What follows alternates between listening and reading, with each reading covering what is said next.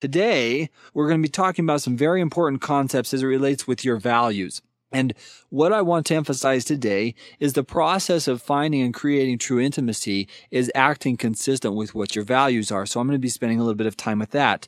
Then I'm going to be talking about synchronized messages and the importance of synchronizing your messages in all of your relationships. And basically what we're talking about here is putting your beliefs in harmony with your behaviors. Now, why do people fail in relationships? Because their beliefs and their behaviors are not synchronous or in congruity. So they're not congruent. Next, we're going to be talking about what prevents us from finding true intimacy, and I'll be introducing 6 concepts that prevent us from achieving true intimacy.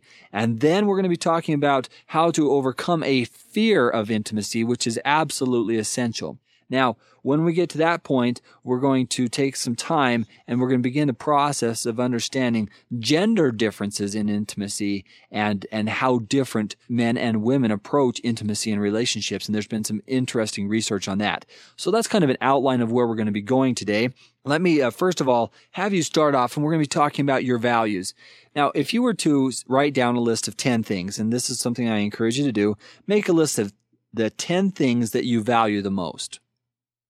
Now, in this list, it may be your family, it might be your religion, it might be your freedom, it might be your work. What are the 10 things that you value the most? Now, once you've written this down, I'm going to ask you to take a little bit of time and identify the 5 most important things of those 10 things. So you had a list of 10. Now I want you to basically take the top 5, rank order those top 5 things and say, okay, these 5 matter the most of those 10. Now, once you've got the list of 5 things that you value the most, now choose 2 of them. What are the 2 most important things that you value? Now, this is getting a little bit hard for most people because they say, well, which one am I going to take off? Which one do I, what do I really value the most? What we've discovered, and let me explain a little bit while you're doing this. What we've discovered is many people, they know that, they really don't know what they value. And then when they start writing it down, they say, well, my family, my children, it may be my spouse, or it may be, maybe it's my photos, maybe it's my computer. What are the things that I value the most? When you ask them to write this list of 10, it's easy. Then as they condense it down to 5, it's maybe a little bit difficult. But when you go from 5 to 2, it's really challenging. What are the things that you value most? Now, once you've got the list down to 2, now I want you to identify of those 2 things, what is the most valuable thing to you? Now, I don't know what that thing is for you, but now my question is are you spending the time with that thing that you value the most? Are you nurturing it? Are you developing it? What are you doing with that? And for me personally, that thing that I value the most, there's a lot of things that I value, but on this earth, the thing that I value the most is my relationship with my wife. So am I nurturing that relationship with her, or am I not? And if that's the thing that I value the most, I have to step back and say, am I spending time with the thing that matters the most to me? And what we've discovered in the process of finding true intimacy, that many people, they spend their time with value on things that are not of the most value to them. So in essence, they're wasting their time. So my question to you, we started off with 10 things that you value, went to 5 to 2, and then to 1. Now evaluate, are you spending time with that thing? And as you realize whether you are or aren't, make some strategies or a game plan of what you will do to do something different. All right, so that's the concept of understanding your values. And here's what we've discovered about values. If you look at most of the research, people value what they value because something has brought them some type of a reward, some type of happiness. Now, whether that be a relationship or whether that be their job, making money, whatever that may be, the things that they value is generally where they should be spending their time. Sadly, most people aren't. And if you want to do something that will change your life, spend time nurturing the things that you value the most. All right, so that's the concept of values. Now I want to introduce a concept. It's called synchronized messages. This is an exciting concept to me, and here's the reason why. Because far too often, people's messages are not synchronized at all. The way that they feel inside is not the way that they are acting outside. For example, I often ask individuals when they go into a room, maybe they're single and they go into this room where there are other singles. And I ask them, okay, so when you walk into the room, what is your very first thought? And it's always amazing with some of the responses I get. Oh no, they're looking at me, or nobody's going to like me, or nobody's going to want to talk to me, or I wonder if I look okay. Now, think about just those 4 statements. Everybody's looking at me. Nobody's going to want to talk to me. Nobody's going to like me, right? You think about those things.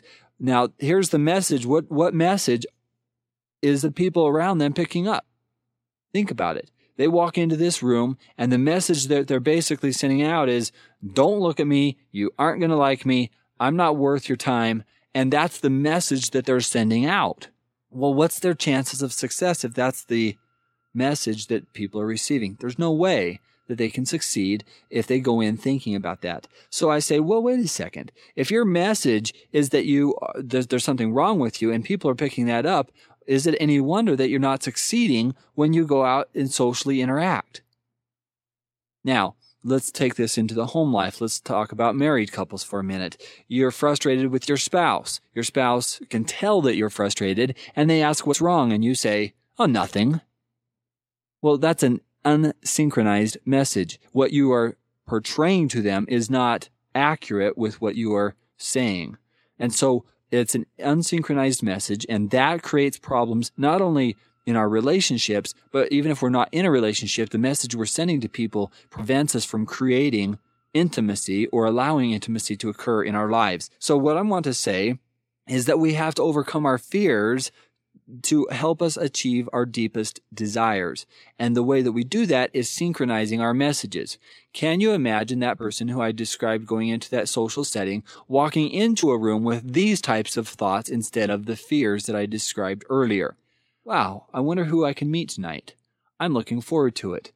Are there people here that I recognize? Who would I be most interested in talking to? I'm going to have a fun evening.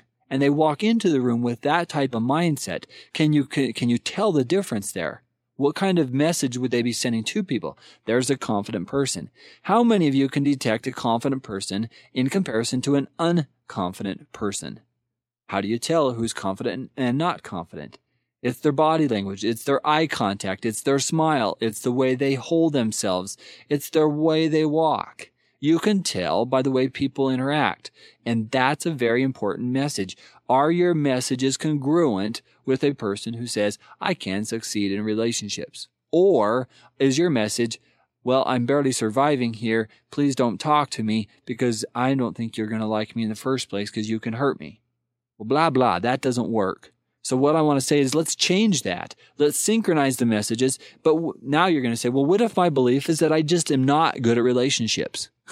Now we get to have some real fun because I believe that everybody can be good at relationships. Everybody can be good. And here's how that works. You have to deal with the beliefs that keep you trapped in the negative responses. So what message do you want to put out to people? What message do you want to put out to people? Let me introduce a concept here. The message that you want to put out to people has to be consistent with your long-term outcome or desired goal. Now I have a question. Do you have a goal? Well, if you don't have a goal or a desired outcome, then what are we working towards? We're going nowhere. So if you want to improve yourself, say, I want to be a more happy person. I want to be better in social situations. I want to communicate better with my spouse. I want to be better with my children. Great. You want to have a better relationship with your spouse? How are you going to do it? What's your goal? What's your intended desire? If you want to be better in social settings, you want to get more dates, okay, what do I have to learn? What do I not know that I should know in order to get more dates? Where am I putting myself to meet new people? You have to have a strategy. A strategy is what says to you, I am going somewhere. Now, sometimes people don't do these things because they don't believe that they will succeed. So what we need to now talk about is the fear that prevents us from doing the things, whether that be communicating with our spouse or whether that being a better parent or whether that be succeeding in a social setting. So what are those fears that we have and where do they originate from? That's a very, very important thing. Our fears generally originate from something that occurred to us early in our life, much like I talked about last week as I described the attachment process. Those fears can come from dating experiences. They can come from social experiences as a child. or as a teenager, or even as an adult in failed relationships. So if your belief is, people don't like me, I'm going to encourage you to write down the beliefs that you have about yourself. And so one of the ways that I would start doing that today is saying, I believe what about me? And just make a list of all the things. I'm good at this, I'm bad at this, I'm not this, I'm that.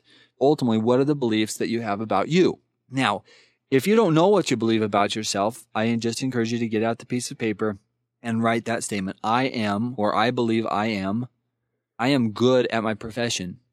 I am good at interacting with people.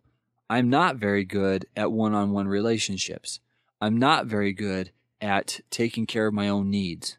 I'm not very good at eating well. I'm not very good at finances. I am good at taking care of the people around me and nurturing them. Okay, great. So what are you good at? What are you not so good at? Just do an honest evaluation of where you're at.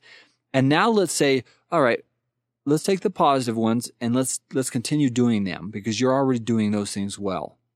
Now let's take the things that you're not doing as well at and let's spend some time nurturing that part of you, because anything that other people can do, you can do. If you want to succeed at something, you can learn the skills to succeed at it. What we know about human nature is this. If you don't believe you can do something, you can't do it. You can't do it. And there's plenty of evidence with that. If you've ever heard the story of the first man who broke the 4-minute mile, Roger Bannister. Roger Bannister is a very interesting case because his belief, and the belief of the time, was that there's no way that the human body would allow us to run under a 4-minute mile. Well, Roger Bannister, he didn't accept that belief. He didn't accept that as a possibility. So Roger Bannister said, I wonder if I oxygenate my body, get more oxygen in the blood by how I breathe, I wonder if that would allow me to run a faster mile. And up to this point, this is the early 60s, nobody had broken the 4-minute mile. So here's what he did.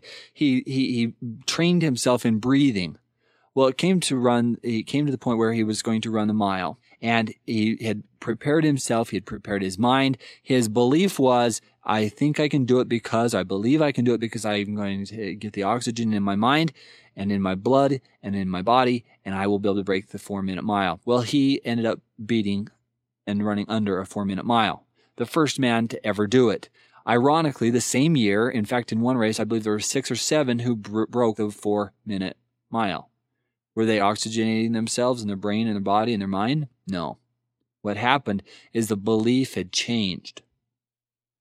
The belief had changed. Today, the fastest mile is about 3 minutes and 43 seconds. Can we break the 4-minute mile? Absolutely. Absolutely we can. Can you learn to succeed in relationships? Absolutely you can. Can you learn to connect in social settings? Absolutely. Can you learn to be good at one-on-one relationships? Yeah. But here's the concept. You have to expect that you're going to fail. Well, that doesn't sound very fun, does it? Well, here's my point. How many times do we fail? Most of our relationships fail. We don't succeed in every relationship. In fact, if you look at it statistically, most relationships do fail. Now you say, well, wait a second, 50% of marriages end up in failure, but that means 50% succeed. That's correct. But how many people have you dated in relationships that have failed, that haven't worked out? They've came to an end. Most of them, it just takes one. It just takes one. So what we understand is we're not going to always succeed in relationships, and that is okay. So one of the fears that I have is that people just they stop too early. They stop developing their skills. They stop learning to communicate in their relationships. They stop developing who they really can be and who they are. So what I want to say is, let's now deal with those beliefs that keep you trapped, that prevent you from succeeding in your relationships. So let's identify those areas of weakness, and now let's set a goal to overcome those. Just like Roger Bannister, if you want to run under a 4-minute mile, you've got to train and you've got to prepare for it. And guess what? You aren't going to do it the first time. It requires training and it requires an exerted effort. Train to the point where when you get the opportunity, you can succeed. Now, why does all this matter? We're talking about synchronizing your messages. If you want to be comfortable in one-on-one dating relationships, or you want to learn to communicate better with your spouse, then you're going to have to spend the time learning how to do that. Now, let's just take, for example, communication in a marital relationship. One of the best ways to understand that, to synchronize your message, let's say that your message for your spouse is, I'm really hurt by you because you don't pay enough attention to me. How am I going to, feeling that hurt, how am I going to communicate to my spouse that I'm hurt by their lack of care or interest in my life? Well, now that's a question. A good question. How do I do that? Because normally when you communicate that, you may be a person who begs for it. So you get angry at them and you plead for it, or maybe you give them the silent treatment until they come to you, or maybe you try to ignore them in an effort to hope that they will maybe start talking with you. Whatever your strategy is, you've established a pattern. And that pattern is oftentimes the way couples fight. And the way couples fight is established based upon what person A does and person B does. So, for example, if Tom and Mary are married and Tom is frustrated because Mary has been spending all of the time with the children, and so he starts to ignore her and he doesn't give her enough attention, and now she feels hurt because he's not giving her the attention. So she pulls away further, invests more of her time and energy in the children's lives. Tom begins to feel like, all I am is a paycheck to you. And Mary says, all you want me for is sex. And we have no communication here. This couple has been basically broken down. The pattern is he pulls away, she pulls away. He then gets frustrated. They accuse each other of those things and they disconnect. Well, that's a part of the pattern. Well, if we're going to synchronize our messages, we're going to be saying, Tom would be saying, I would love to spend more time with you. But is he afraid to do that? Sure, he's afraid to do that. Why is he afraid to do that? Because he's afraid of rejection from Mary. So then we say, okay, Mary, what is it that she really wants? Well, she wants more of Tom's attention, more of his closeness, more time from him. So they both want the similar thing, but they're afraid to ask for it.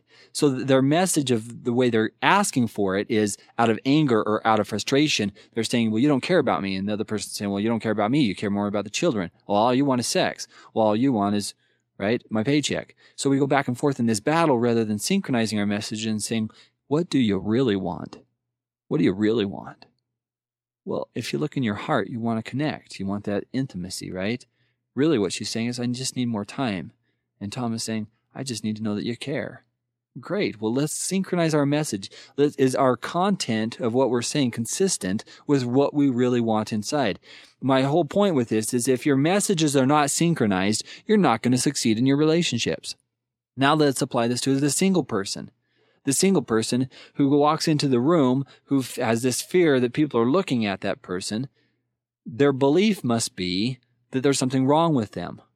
If they don't check that belief, if they don't alter that belief, then they're going to act consistent with it and they won't succeed in their relationships. So now let's talk about the individual's belief and say, okay, are you really a person who can't succeed in these relationships? If you believe that, you will act consistent with it. So your question may be to me, well, how do I change my belief if I'm not a person who believes I can succeed in one-on-one relationships? Well, let me give you the answer. It's through knowledge. It's through truth of who you really are. Who says you can't succeed in a relationship? Who wrote the book that says, sorry, you can't succeed? Nobody's written that book because it's already in your mind. So let's change that perception in your mind. And the way we change that is to say, all right, what do I want to believe about myself? Why do I act afraid? Why do I believe that other people are going to be looking down on me? Now, you're going to have to go back into your past, much like I talked about last week. If you have a avoidant attachment style or anxious ambivalent attachment style, you're going to need to spend time altering those behaviors to becoming more secure, more happy, less afraid of intimacy, less afraid of closeness in relationships. And how do you do that? We talked a little bit about that last time in our class as we were talking about finding and creating true intimacy. So one of the things what we're talking about is learning to synchronize your messages and the power of changing your beliefs. If you believe you're not a good person, then we have to spend time thinking, how can I increase my self-worth, my self-perception, my self-concept to realize that I am a person of worth and I am a person of value? Well, here's how we synchronize them. We basically recognize our true value, and then we act consistent with true value. So we walk into a setting like that and say, I can make people happy. I am a person who makes good relationships. I have all the qualities. I'm an honest person. I'm good at affirming the worth of other people. I am a person who is learning and growing. Who wouldn't want to be with that kind of a person? Everybody likes to be around people who are positive, who are happy, who are optimistic. And so that's what I'm going to encourage you to be, a powerful, happy, optimistic person. Okay? So when you walk into a place, your belief is, you know what, there's going to be people here I can meet. And if I don't meet them tonight, that's okay. I will get the opportunity another time. So I don't expect to fail. I expect to succeed. So we go into a setting with the expectation that we can and that we will succeed. So the process of synchronizing our messages, you have to override your fears. Then you have to make sure that your message is consistent with what you feel inside. And if you feel inside that you're flawed, bad in some way, then you have to work on those beliefs. So then you can engage in relationships with the belief, I can succeed. I am a person of worth. This is fun. I enjoy meeting people. I am good at one-on-one relationships. And if you don't believe you're good at one-on-one relationships, practice and practice and practice. You don't have to sit there and say, there's nothing I can do about it. There is something you can do about it. And that is what's exciting about the whole change process. You can learn new skills. For example, if you struggle in one-on-one conversations, did you know the best way to start a conversation is through sharing information, something that you've learned, a tidbit? By the way, did you know would be a good example. Or, hey, what do you think about the sports, whatever sporting event? Or, hey, what are your thoughts on politics? Do you like Ron Paul? Or do you like whatever it may be? Now, you know who Ron Paul is. He's running for president anyway. My point is these are things that if you're studying up on, you can ask people and you can begin to develop conversation skills that enhance your ability to connect with other people. Did you know, just as an example, that 19% of people are chronically shy? They're afraid. Up to about 42% of people say that in certain situations and settings that they are shy. That's 42% of people that have situations where they feel shy. Well, great. These people are just like you. They're just like you. Great. So what am I afraid of? If we put people up on this pedestal and we think people are better than we are, then already we've discounted our true value and our true worth. Why not go into a setting and a situation and say, wait, I'm a good person. Why would they not like me? And now we're talking about synchronizing our messages. So we go into settings wanting to create intimate relationships and intimate friendships. And then the whole process becomes fun. The whole process becomes fun because your messages are synchronized. If you are unsynchronized, you're much less likely to succeed in all relationships, whether that be marital or whether that be in your single life. So here's what we've got to do is we've got to help you synchronize your messages. And the moment you synchronize those messages, you're going to succeed because you aren't going to let the fears guide you. Now, I want to spend a little bit of time on fears. I've written an article titled The Fear of Intimacy Club. Are you a member? One of the key concepts of that article is to identify the characteristics of people who live in the fear of intimacy club. I believe that many people have a fear of intimacy. They have a fear of being close to others or letting others close to them. And it is this fear that prevents them from creating a healthy relationship. So, what are some of the fears? And if you're single, you can identify this in other people, which will let you know whether they are prepared for a relationship or not.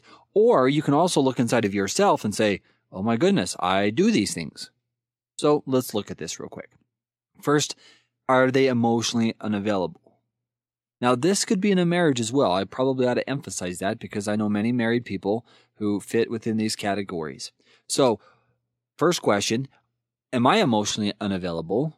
Is my partner emotionally unavailable? Or is the person I'm dating emotionally unavailable? So what does emotionally unavailable mean? It means somebody who, when you need them, they are unable to express emotions. They're unable to express compassion or empathy. They don't understand you. I was talking with a lady the other day who had a need from her boyfriend. And basically she called up her boyfriend and said, I need some help. And he said, I'm too busy watching this TV show. Whoa, hello.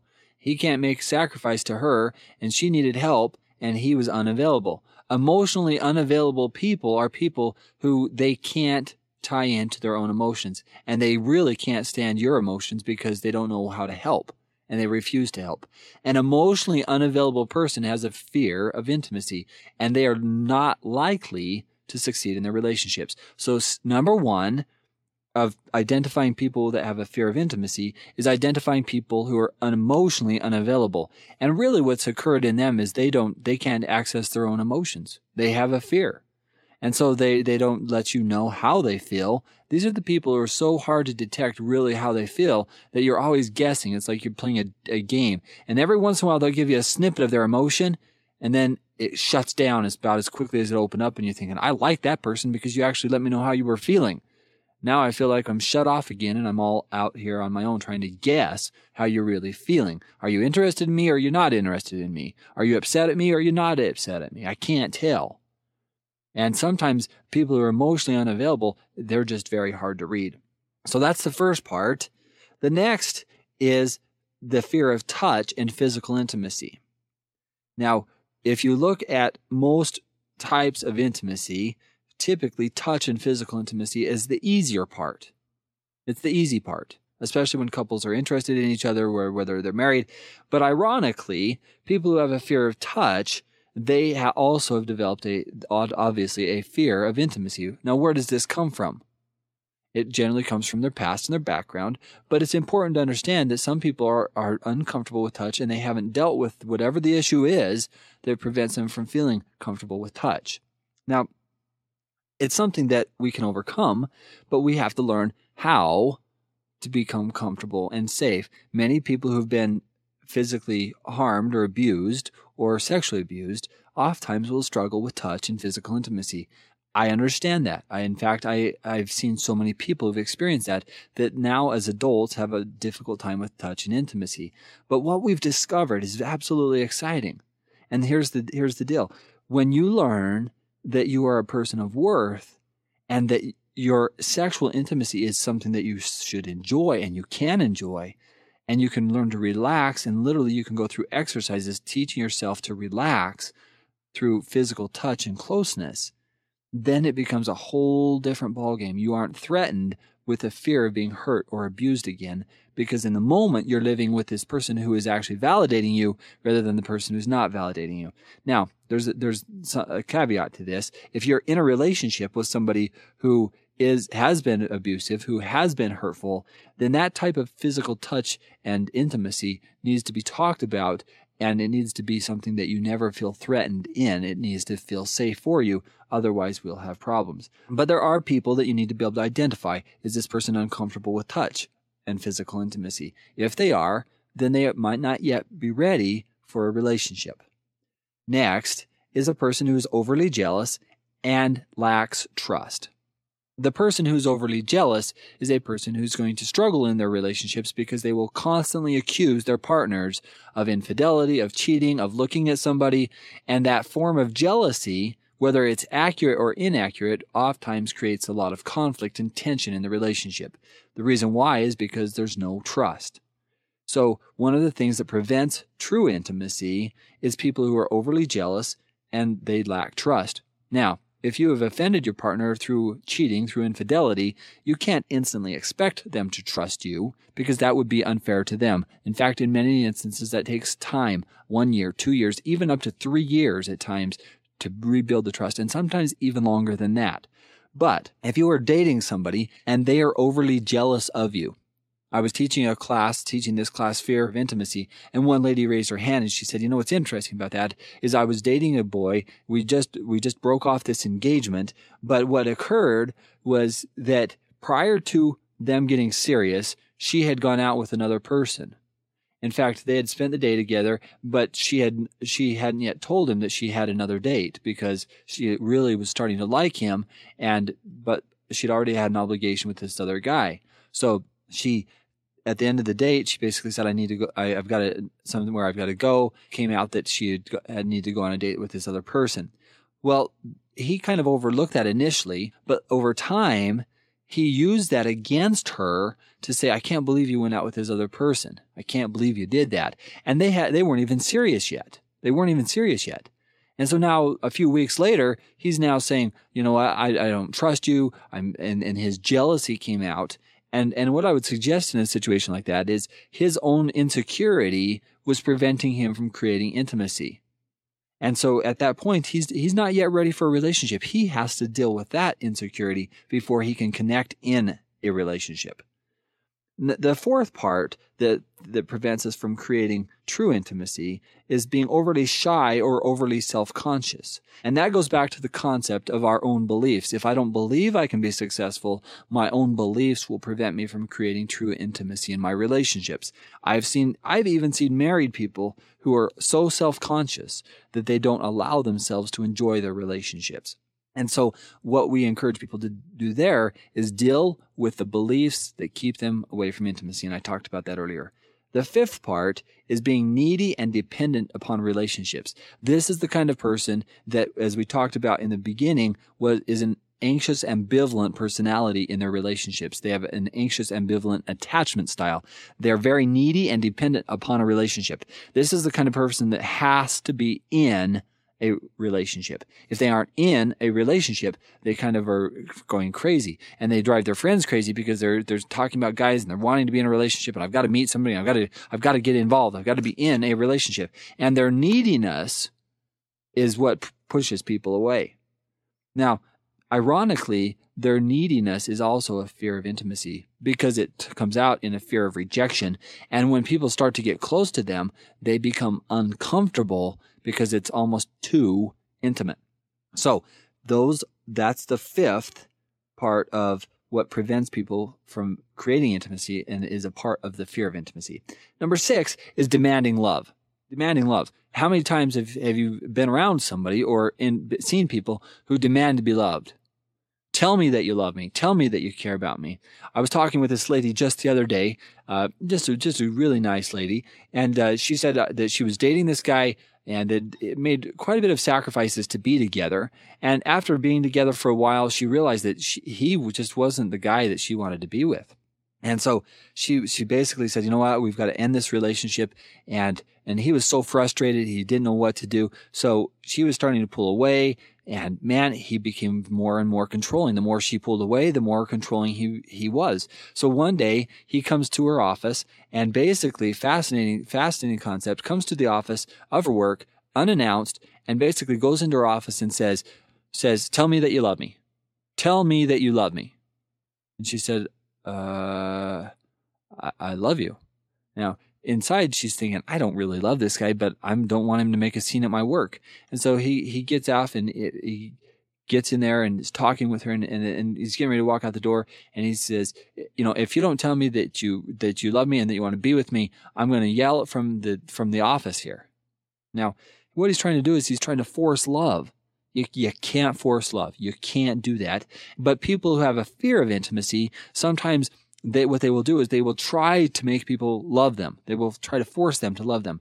You can't control another person into loving you. Again, that is another sign of a fear of intimacy, because let's say that the person does submit, the person does give in, the person does try to love you. Eventually, they will not be able to meet your needs because you're so demanding. They'll never be good enough. Now, those are 6 things that prevent us from finding and creating true intimacy that really fit with a fear of intimacy. And what I've titled that is, those are the characteristics of those who fit within the fear of intimacy club. And what I want to say is, if you want out of that club, do exactly the opposite of those things. You can't demand love. If you're too needy and dependent upon a relationship, you can't continually succeed if you're so needy.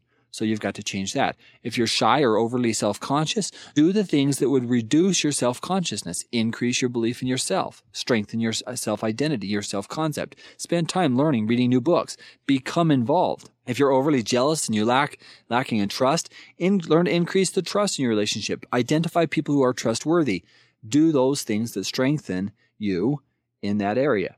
Next, if you have a hard time with physical touch and physical intimacy, become comfortable with it. And how we do that is we deal with our past. We learn in a gradual process to become sensitized and comfortable with touch itself.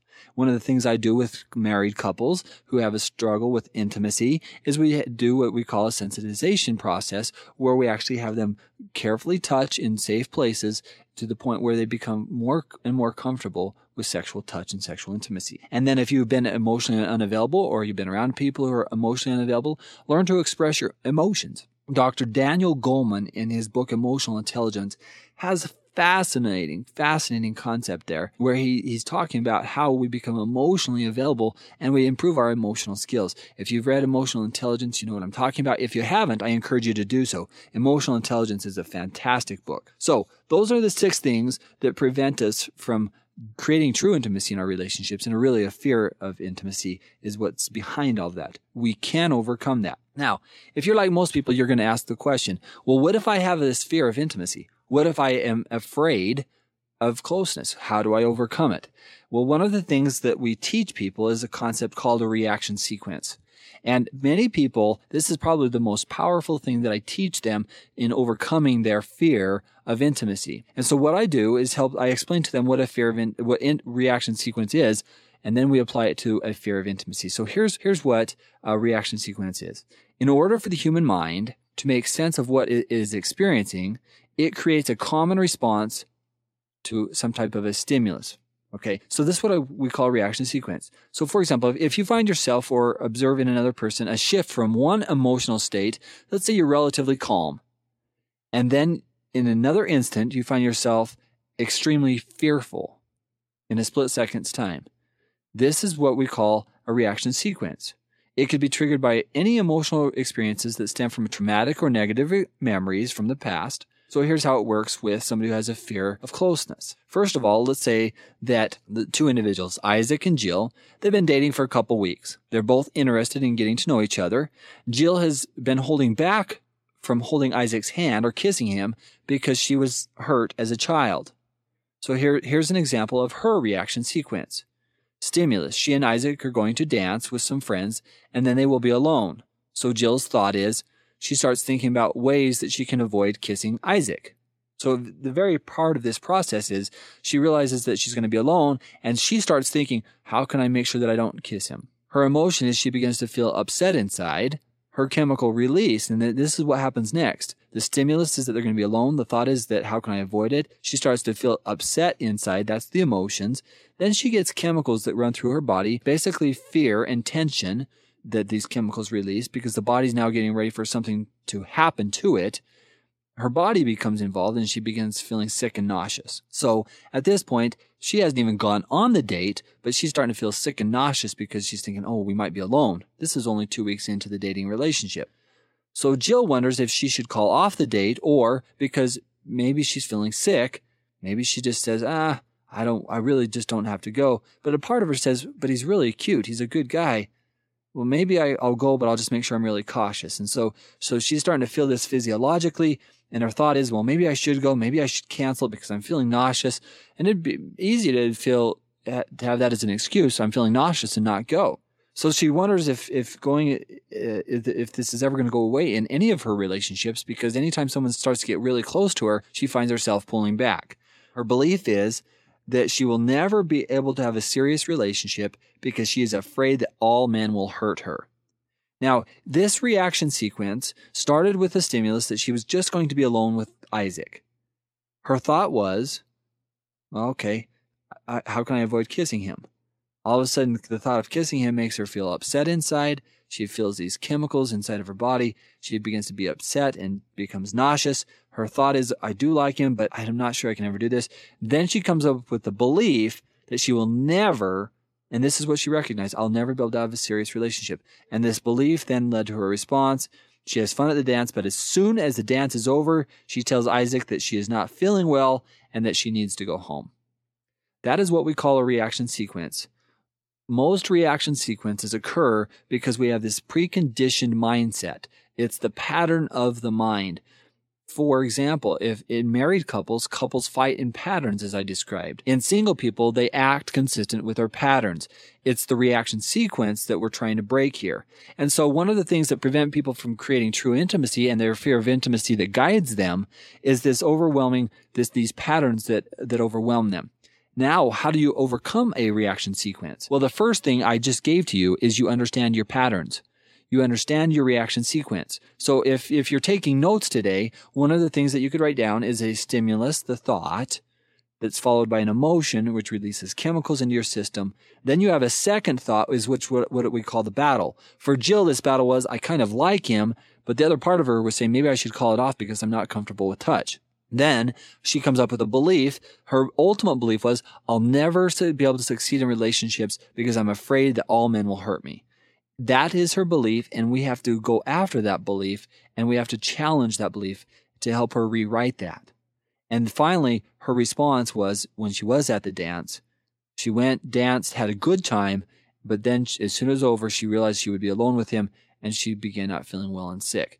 That's her reaction sequence. And so what we have to do is we have to change our reaction sequences so we can succeed. The first part of creating any change is that awareness of what that reaction sequence is. Most reaction sequences happen so fast that people don't realize what's happening to them. However, you can map out your reaction sequence by taking time to write down each of the steps that I just described, and then you're going to have both positive and negative reaction sequences. And so one of the challenges that I encourage you to do, and what I would encourage Jill to do in this situation, is to look at what this Isaac guy was really like.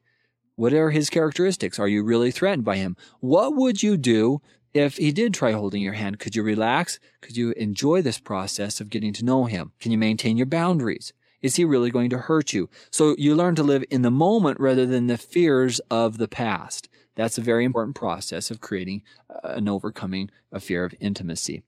As we begin to change because of our reaction sequence, we ultimately change our lives. Reaction sequences are negative patterns and positive patterns, but more in particular, the negative patterns are what keep us and hold us back.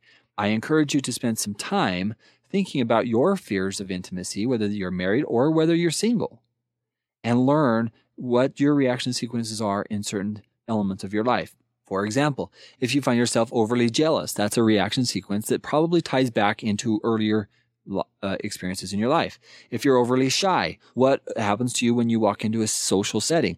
What type of patterns do you have, and how can you rewrite those patterns? Because those are reaction sequences that you act in consistent ways. And what I want to tell you is anytime you want to create change, all you have to do is rewrite your reaction sequence, change the pattern, change the habits. And that is a very powerful concept. You can rewrite the pathways in the brain, and how you do that is you change the patterns. So that's the concept of a reaction sequence, and it's very powerful in helping people overcome a fear of intimacy. And it fits hand in hand with what I was talking about earlier, synchronizing our messages, putting our messages in harmony with what we really want in life. So if you want to create positive reaction sequences, then what you need to do in any setting is anticipate success. So you create an environment where you will succeed. So, for example, in this situation with Jill, going back to her response, what I would say to Jill is, okay, Jill, take some time, and when you get to the dance, identify his characteristics. What are the positive things about Isaac? What are the things that you like about him? Does he smile? When you are alone, how does he treat you? Put yourself alone, but still in a social setting. So, for example, go out to eat in a setting where you are alone, but you're still in a social setting. Let him know that you want to do it this way because you feel more comfortable, because of, you can even open it up and say, you know what, I've been hurt in the past and I need to be in this type of a setting. It's very important for you to be able to establish the boundaries that you want if you're going to create a healthy and truly intimate relationship. Today, we've started off by talking about helping you identify your values. We talked about synchronizing your messages. We've talked about the things that prevent us from finding and creating true intimacy.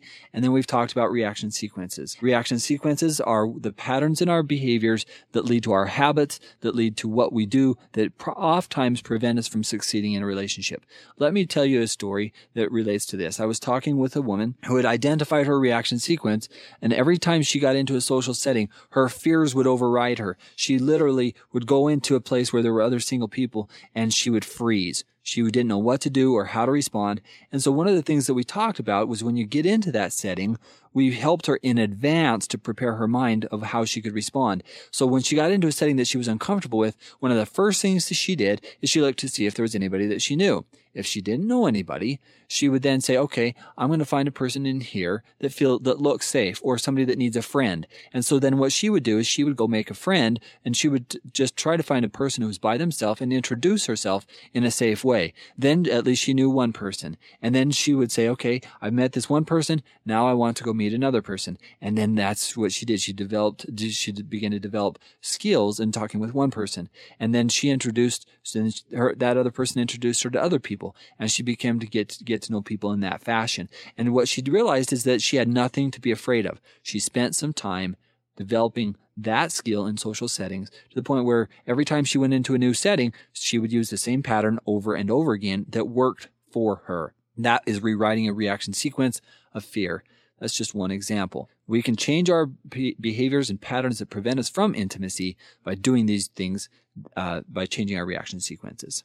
Now, real quick, one of the things that I want to conclude with today that I mentioned at the beginning, and this is we're shifting gears a little bit here, but I think this is a very valuable thing. For example, we're going to be talking about gender and intimacy for a little bit. Did you know that women, and then we're just going to talk about women and intimacy for a second, women are more likely to find intimacy in female relationships. And what we mean by that is verbal and emotional intimacy. Women are more likely to find intimacy in female relationships because of the verbal and emotional intimacy. Females, in general, are more personal, and they're more willing to give self-disclosures with their female friends than they are with their intimate partners. The reason why is because they feel more understood. Now, this isn't always the case. These are just generalizations based upon research that I found. Number 3, women are more likely to confront and discuss conflict with their friends than with men. Women are more likely to confront and discuss conflict with their friends than they are with men. The reason why often is that they feel less threatened by their friends than they do with men. Number 4, and this is really interesting, women are more likely to express affectionate feelings to another person. And that could be their partner, or that could be their friends. But women are generally more affectionate in expressing that affection than men are. And these are just general findings on intimacy.